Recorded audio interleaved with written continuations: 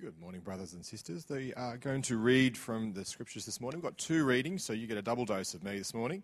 We're looking at Genesis chapter 29 to start off with, starting at verse... I'll just put this up here so I've got it right. Starting at verse 13 through to 30, and then we're reading on from 1 Corinthians 7, 1 to 24. If you are reading on in the Church Pew Bibles, it starts on 42, and if you've got your phone, I can't help you on that one. So starting at verse 13, here we go. As soon as Laban heard the news about Jacob, his sister's son, he hurried to meet him. He embraced him and kissed him and brought him to his home, and there Jacob told him all these things. Then Laban said to him, "You are my own flesh and blood." After Jacob had stayed with him for a whole month, Laban said to him, "Just because you are a relative of mine, should you work for me for nothing? Tell me what your wages should be." Now Laban had two daughters. The name of the elder was Leah, and the name of the younger was Rachel. Leah had weak eyes, but Rachel had a lovely figure and was beautiful.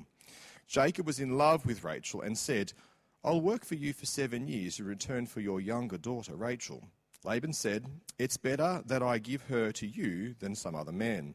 Stay here with me." So Jacob served 7 years to get Rachel, but they seemed like only a few days to him because of his love for her. Then Jacob said to Laban, "Give me my wife. My time is complete and I want to make love to her." So Laban brought together all the people of that place and gave a feast. And when evening came, he took his daughter Leah and brought her to Jacob, and Jacob made love to her. And Laban gave his servant Zilpah to his daughter as an attendant. When morning came, there was Leah. So Jacob said to Laban, "What have you done to me? I served you for Rachel, didn't I? Why have you deceived me?" Then Laban replied, "It is not our custom to give the younger daughter in marriage before the older one. Finish this daughter's bridal week, then we will give you the younger one also, in return for another 7 years' work." And Jacob did so. He finished the week with Leah, and then Laban gave his daughter Rachel to be his wife. Laban gave his servant Bilhah to his daughter Rachel as her attendant. Jacob made love to Rachel, and his love for Rachel was greater than his love for Leah, and he worked for Laban for another 7 years. We're going to flick over to 1 Corinthians chapter 7. 1 Corinthians chapter 7, 1 to 24, if you're on the Pew Bibles. It's starting on 1738. So chapter 7. Sorry, I've just got the wrong page there. "Now for the matters you wrote about, it is good for a man not to have sexual relations with a woman. But since sexual immorality is occurring, each man should have sexual relations with his own wife and each woman with her own husband. The husband should fulfill his marital duty to his wife, and likewise the wife to her husband. The wife does not have authority over her own body, but yields it to her husband. In the same way, the husband does not have authority over his body, but yields it to his wife. Do not deprive each other, except by mutual consent for a time, so that you may devote yourselves to prayer. Then come together again, so that Satan will not tempt you because of your lack of self-control. I say this as a concession, not as a command. I wish that all of you were as I am. But each of you has your own gifts from God. One has this gift, another has that. Now to the unmarried and to the widows I say, it is good for them to stay unmarried, as I do. But if they cannot control themselves, they should marry, for it is better to marry than to burn with passion. To the married I give this command, not I, but the Lord. A wife must not separate from her husband, but if she does, she must remain unmarried or be reconciled to her husband, as the husband must not divorce his wife. To the rest I say this, I, not the Lord. If any brother has a wife who is not a believer and she is willing to live with him, she must not divorce him. And if a woman has a husband who is not a believer and he is willing to live with her, she must not divorce him. For the unbelieving husband has been sacrificed through his wife, and the unbelieving wife has been sacrificed through her believing husband. Otherwise, your children would be unclean, but as it is, they are holy. But if the unbeliever leaves, let it be so. The brother or the sister is not bound in such circumstances. God has called us to live in peace. How do you know, wife, whether you will save your husband? Or how do you know, husband, you will save your wife? Nevertheless, each person should live as a believer in whatever situation the Lord has assigned them, just as God has called them. This is the rule I lay down in all the churches. Was a man already circumcised when he was called? He should not become uncircumcised. Was a man uncircumcised when he was called? He should not become circumcised. Circumcision is nothing, and uncircumcision is nothing. Keeping God's commands is what counts. Each person should remain in the situation they were in when God called them. Were you a slave when you were called? Do not let it trouble you. Although, if you can gain your freedom, do so. For the one who is a slave when called to faith in the Lord is the Lord's freed person. Similarly, the one who is freed when called is Christ's slave. You were bought at a price. Do not become slaves of human beings. Brothers and sisters, each person, as responsible to God, should remain in the situation they were in when God called them.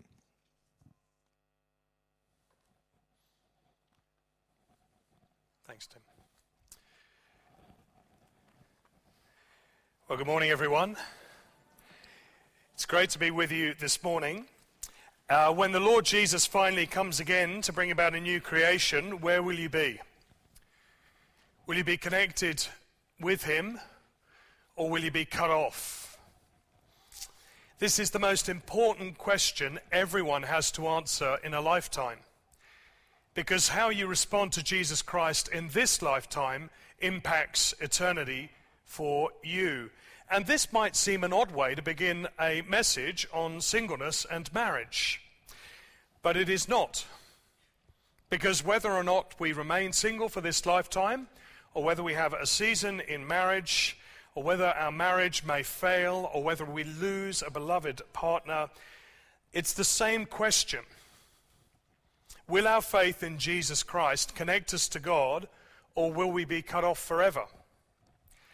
And the Bible, as the Word of God, confirms with clarity and authority that those who have received God's gift of righteousness by his loving grace, through faith in the work of Christ, which brings us forgiveness for our sins and the assurance of a resurrection hope, that we shall be connected with God forever, and the unrighteous will be cut off forever.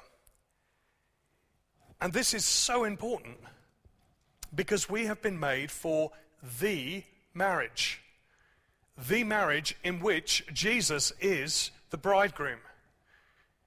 The marriage in which his people, the church, are his bride. And this is a marriage in which he has loved us perfectly. And this is a marriage in which we shall love him and one another imperfectly. And so by his grace and with his help, our hope is that we will grow in our desire to love God and in our desire to love one another well, in mutual love, so that we will be prepared for eternity.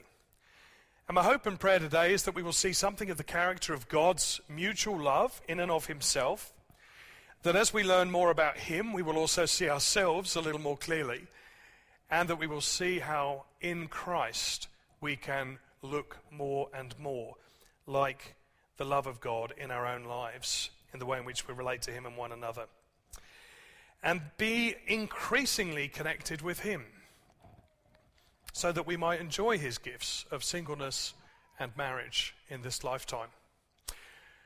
I'm going to pray. Would you join me? Our gracious God and loving Heavenly Father, we are so grateful that you have spoken in the Torah and through the prophets and the historic annals that you've preserved in your scriptures through the Gospels and through the letters, the epistles of the apostles, and through the way in which your word is fully realized in the person of the living word, the Lord Jesus Christ. We pray that you please settle us in heart and mind now. We pray that your Spirit would be pleased to be our teacher. And we pray that as a result of this short time together, you'd make us more like Jesus, in whose name we pray. Amen. So the big idea for today is growing in mutual love, and that's kind of contextualized in our big idea for the series, Building a Biblical Ethic. You'll remember at the beginning we said, in the beginning, God created alive. He created both male and female. He created us to be connected together in his family, in singleness and in marriage. And in marriage, he's given us the opportunity to be devoted to the bearing and raising of children, so that for eternity we might be established together as his family.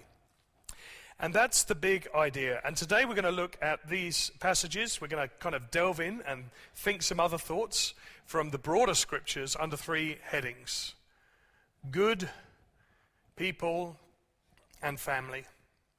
So firstly, good. In the beginning, God created. He gave nature and purpose to all things. And each thing, when it fulfills its purpose according to its nature, can be called good. God made creation, God made creatures, and God made you and me in his image. And so we are the pinnacle and the most important thing of all those things he has made and loves.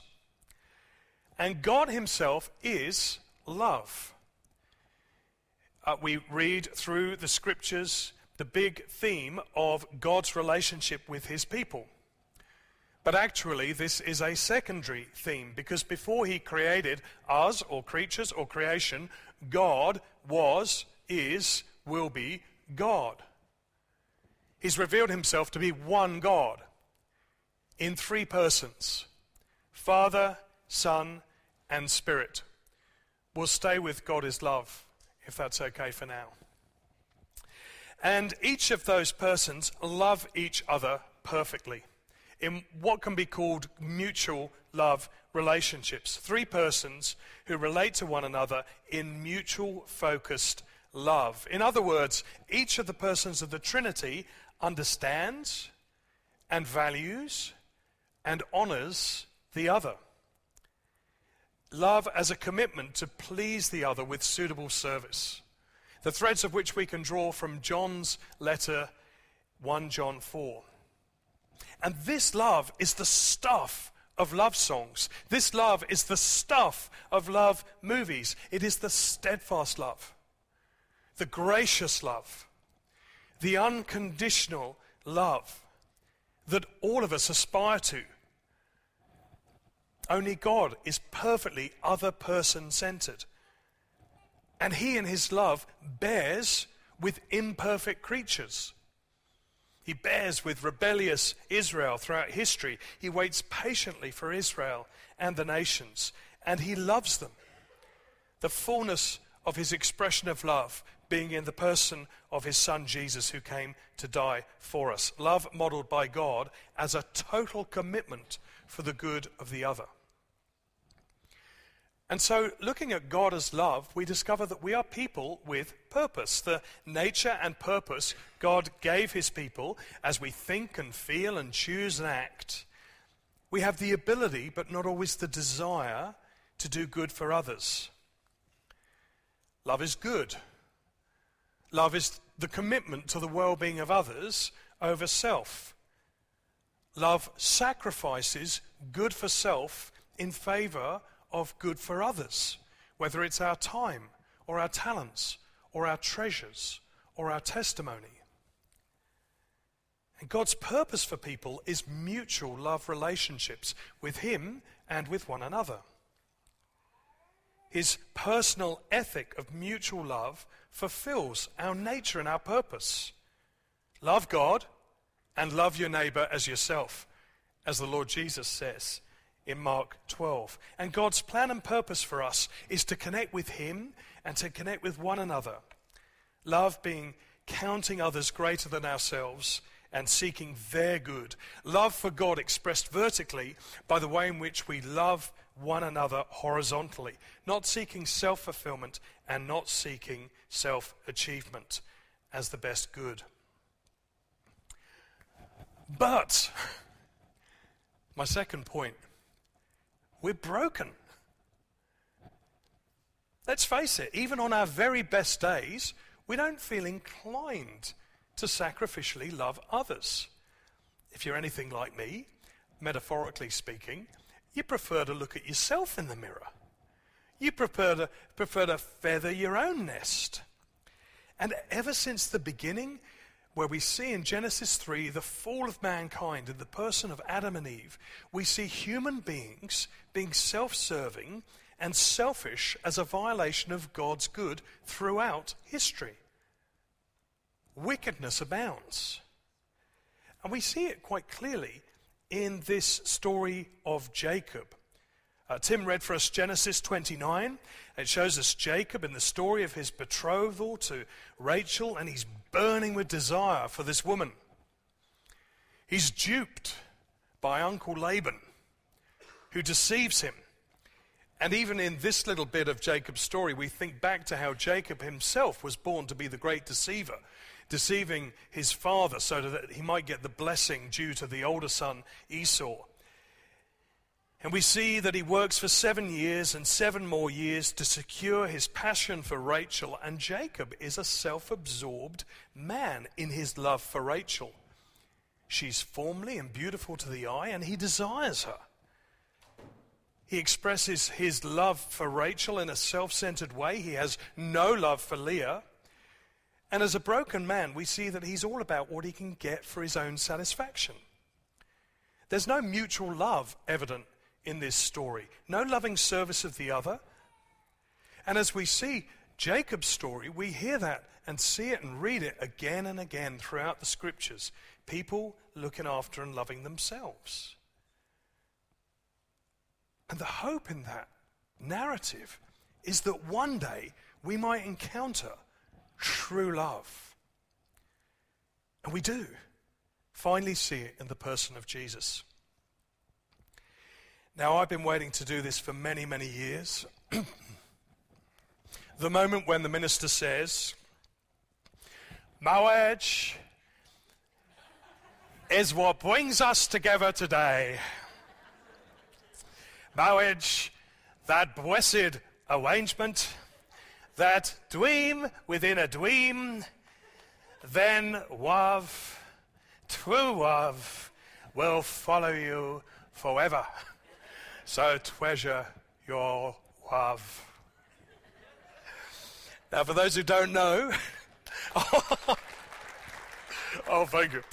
For those who don't know, that's my favorite marriage scene from the story of The Princess Bride. Princess Buttercup is there to be married. She's there at the altar with the evil Prince Humperdinck, and we're just waiting for her true love, Wesley, to come and save her from this awful arrangement. We're just hoping that he will make it and intervene in time. And that's rather like the love story with God and his people. We're just waiting for King Jesus to come and save humanity from the evil of sin and Satan and the world. And Paul opens his letter to the church of Corinth with words confirming this. Verses 4 in chapter 1 onwards, he says, I always thank my God for you because of his grace given you in Jesus Christ. For in him you have been enriched in every way. And he will also keep you firm to the end, so that you will be blameless on the day of our Lord Jesus Christ. God is faithful. He has called you into fellowship with his Son, Jesus Christ, our Lord. And unlike Jesus, we hide things from God, and we conceal things from God, and we enjoy our rebellion. And we fail to honor God as our Lord, and we fail to trust God as our Savior, and we deserve to be cut off from God. But Jesus connects us to God.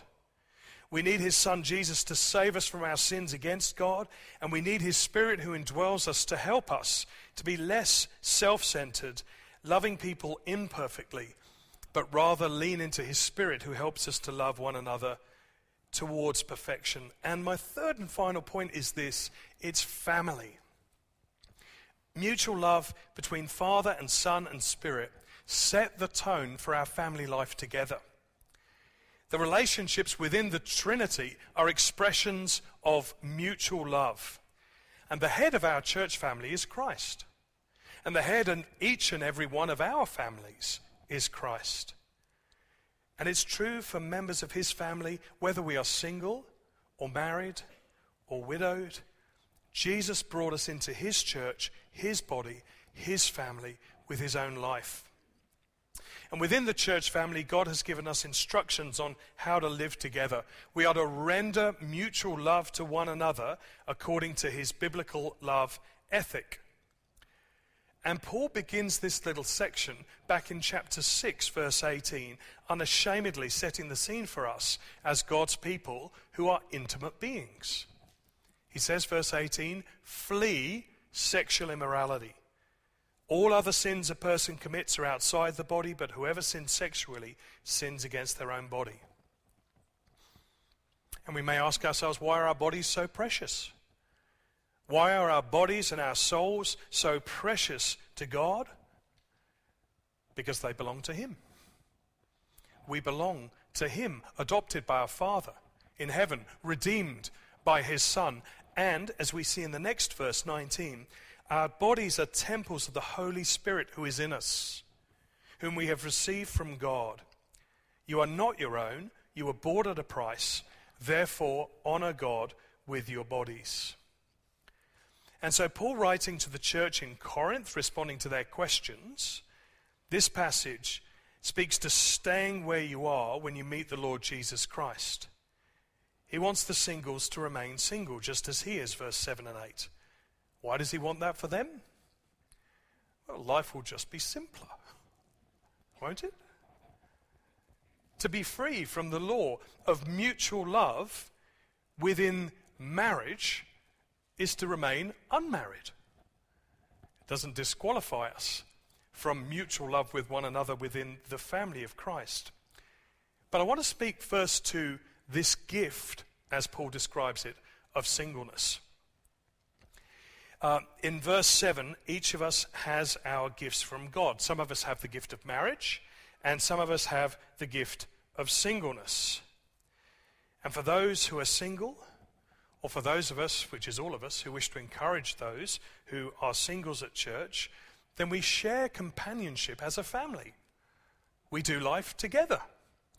We have one another into our homes, whether married or single, and we enjoy the blessing of difference, but one in Christ.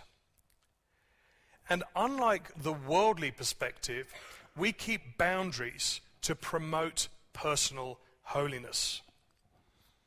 Now, I'm no longer a single man, so I'm going to take the words that were spoken at the General Synod of the Anglican Church of Australia last month by a single woman, the Reverend Danny Treweek. She spoke to the gift of singleness in our churches and said this: singleness is, like marriage, an honourable state for God's people, in which the fullness of God's blessings may be enjoyed. I stand before you today, the General Synod of the denomination of which I've been a member my entire life, into which I have been ordained, whose members I serve and which I love, asking us not merely to affirm and honour singleness, but to honour and encourage our single brothers and sisters in Christ. The world sees the possibility of a lifetime without sex as unthinkable, even cruel. But, to put it more personally, chastity, or choosing not to have sex, is not a cruel suppression of my sexuality as a single Christian. Instead, it is my active and godly expression of the sexuality God has given me as a single Christian. She refers back to a previous synod in 2004. We as a church called the single Christian to value their chastity. In 2022, the essential question before us is whether we as a church will resolve to value those chaste single Christians themselves. Now, Paul begins his response to the Corinthian question in chapter 7, verse 1, by saying it is good for a man not to touch, literally, or have sexual intimacy outside marriage with a woman, and vice versa. And the reason for this is because God did not give us one another to be used for our own sexual pleasure. Where is sexual intimacy to happen to please God? It is within the marriage. And as Christians, intimacy is reserved for marriage. And I know that we can slip up. Some of us have been or are in a relationship with another person, But God wants us to maintain good and wise boundaries to avoid this sexual intimacy outside marriage.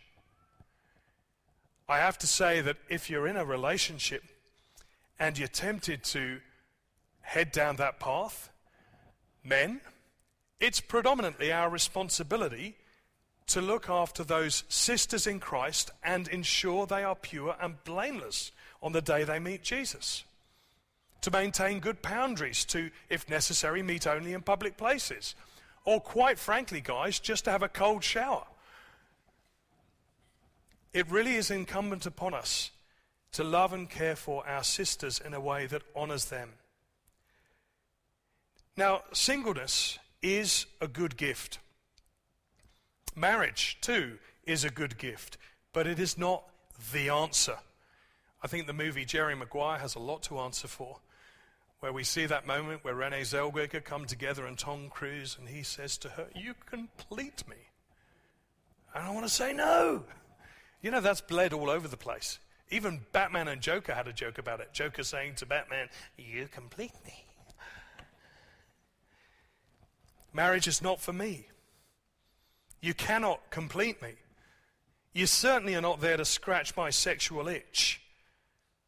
Yet on the other hand, Paul says that if you're in a relationship, verse 9, a betrothal, if passion burns in you, then marry. I don't think that's marry just anyone. I think that's the situation in which Paul says, marry if you're committed and exercise that intimacy in the place that I have given you. And we come now to marriage thinking about how last week God made both our sexes, male and female, so that we need not be baffled by gender variety or odd marriages. And Jesus in Matthew 19 clearly defines marriage as being between a man and a woman. And I can do no better than to pick up the words of our own Archbishop Kanishka Raffle, who spoke this year, and it's in the Southern Cross for those who'd like to read the whole article. And I quote, "Jesus teaches that marriage is a lifelong, mutual and exclusive commitment between a man and a woman. For Christians, these words are authoritative, trustworthy and good, and involve the implication that God's gift of sexual intimacy is part of the lifelong covenantal relationship of marriage. Sexual differentiation is essential for marriage, and therefore same-sex marriages do not come within a Christian understanding of marriage. We acknowledge that same-sex couples under the Marriage Act have both legal validity and their own internal integrity, bringing to those who are party to them companionship and comfort. But Christians must continue to say that God has designed human sexuality to be expressed in the context of marriage between a man and a woman who have committed themselves to each other exclusively and permanently. Whenever the Bible addresses sexual expression outside of marriage, whether it is heterosexual or homosexual expression, its assessment is negative." That's pretty clear, isn't it? Marriage is made by God. He joins together. Let no man put asunder, for marriage is made in heaven. But marriage is maintained here on earth. And so Paul is careful in verses 2 to 6 of chapter 7 to say, stay faithful and enjoy intimacy only with your spouse. You may set yourselves aside for a time of prayer, but do not let Satan take advantage of too long apart in your intimacy. Paul goes on to write in Ephesians 5 that every husband is to love his wife and every wife is to respect her husband. We'll look more at that a little later in the year as we follow through on the book of Ephesians. But this respect comes from trusting God and his ethic of mutual love, which looks to the needs of the other person first. In other words, your spouse and your kids are not to serve you. This is where that attitude can slowly lead to abuse. It's not the place to be served in marriage. It's not the place in which to enjoy a life of ease and comfort and completion. It is a place within which God plans to grow us and to do it in difficult circumstances. Paul David Tripp, who's a theologian and writer on this matter, says that when a couple come together, you take two sinners and you put them into the war zone of marriage. In fact, let me use his words to describe the priority of marriage. He says, we're just not on God's agenda page. Our desire is that our marriages would be the location of our comfort, ease, and enjoyment. We often have desires no bigger than this. But God's purpose is that each of our marriages would be a tool for something that is way more miraculous and glorious than our tiny little self-focused definition of happiness. He has designed marriage to be one of his most effective and efficient tools of personal holiness. He has designed your marriage to change you. Marriage is a space for companionship, for kids, and for sex, and to grow us. But it is also a signpost to the eternal marriage between Christ and his church.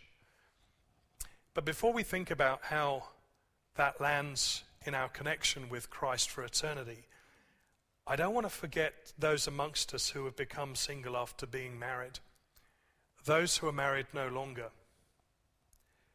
Sometimes marriages fail. Some of our spouses have left us. Some of us grieve over this. Others have been given by God's grace a second chance. Some separate and are able to be reconciled. Others are better off alone. And Paul answers some of these questions from the Corinthian church, where in verses 7 to 10 he says, if you are separate, 11, or deserted, verse 15, then seek to be living at peace. Again, the overriding ethic of mutual love is what drives us, whatever the circumstances. Seeking peace over war for the good relationships with God and others. But sometimes in this life our marriages fail. Sometimes a partner will die, the first to go to be with the Lord, and the widow or the widower remains missing them. Some have a lifetime in grief. Others grieve the absence for a season, and whilst the whole doesn't shrink, life grows around it so that the perspective changes. For some, this is a terrible burden, and they need our prayer and care. For others, it can be the relief of somebody who has suffered for a long time, knowing that they are in the arms of Jesus. But in all of this, we are assured by the Lord Jesus himself in Luke chapter 20 that this is the end of marriage in this lifetime. We continue into eternity as male and female, but there will be discontinuity with marriage.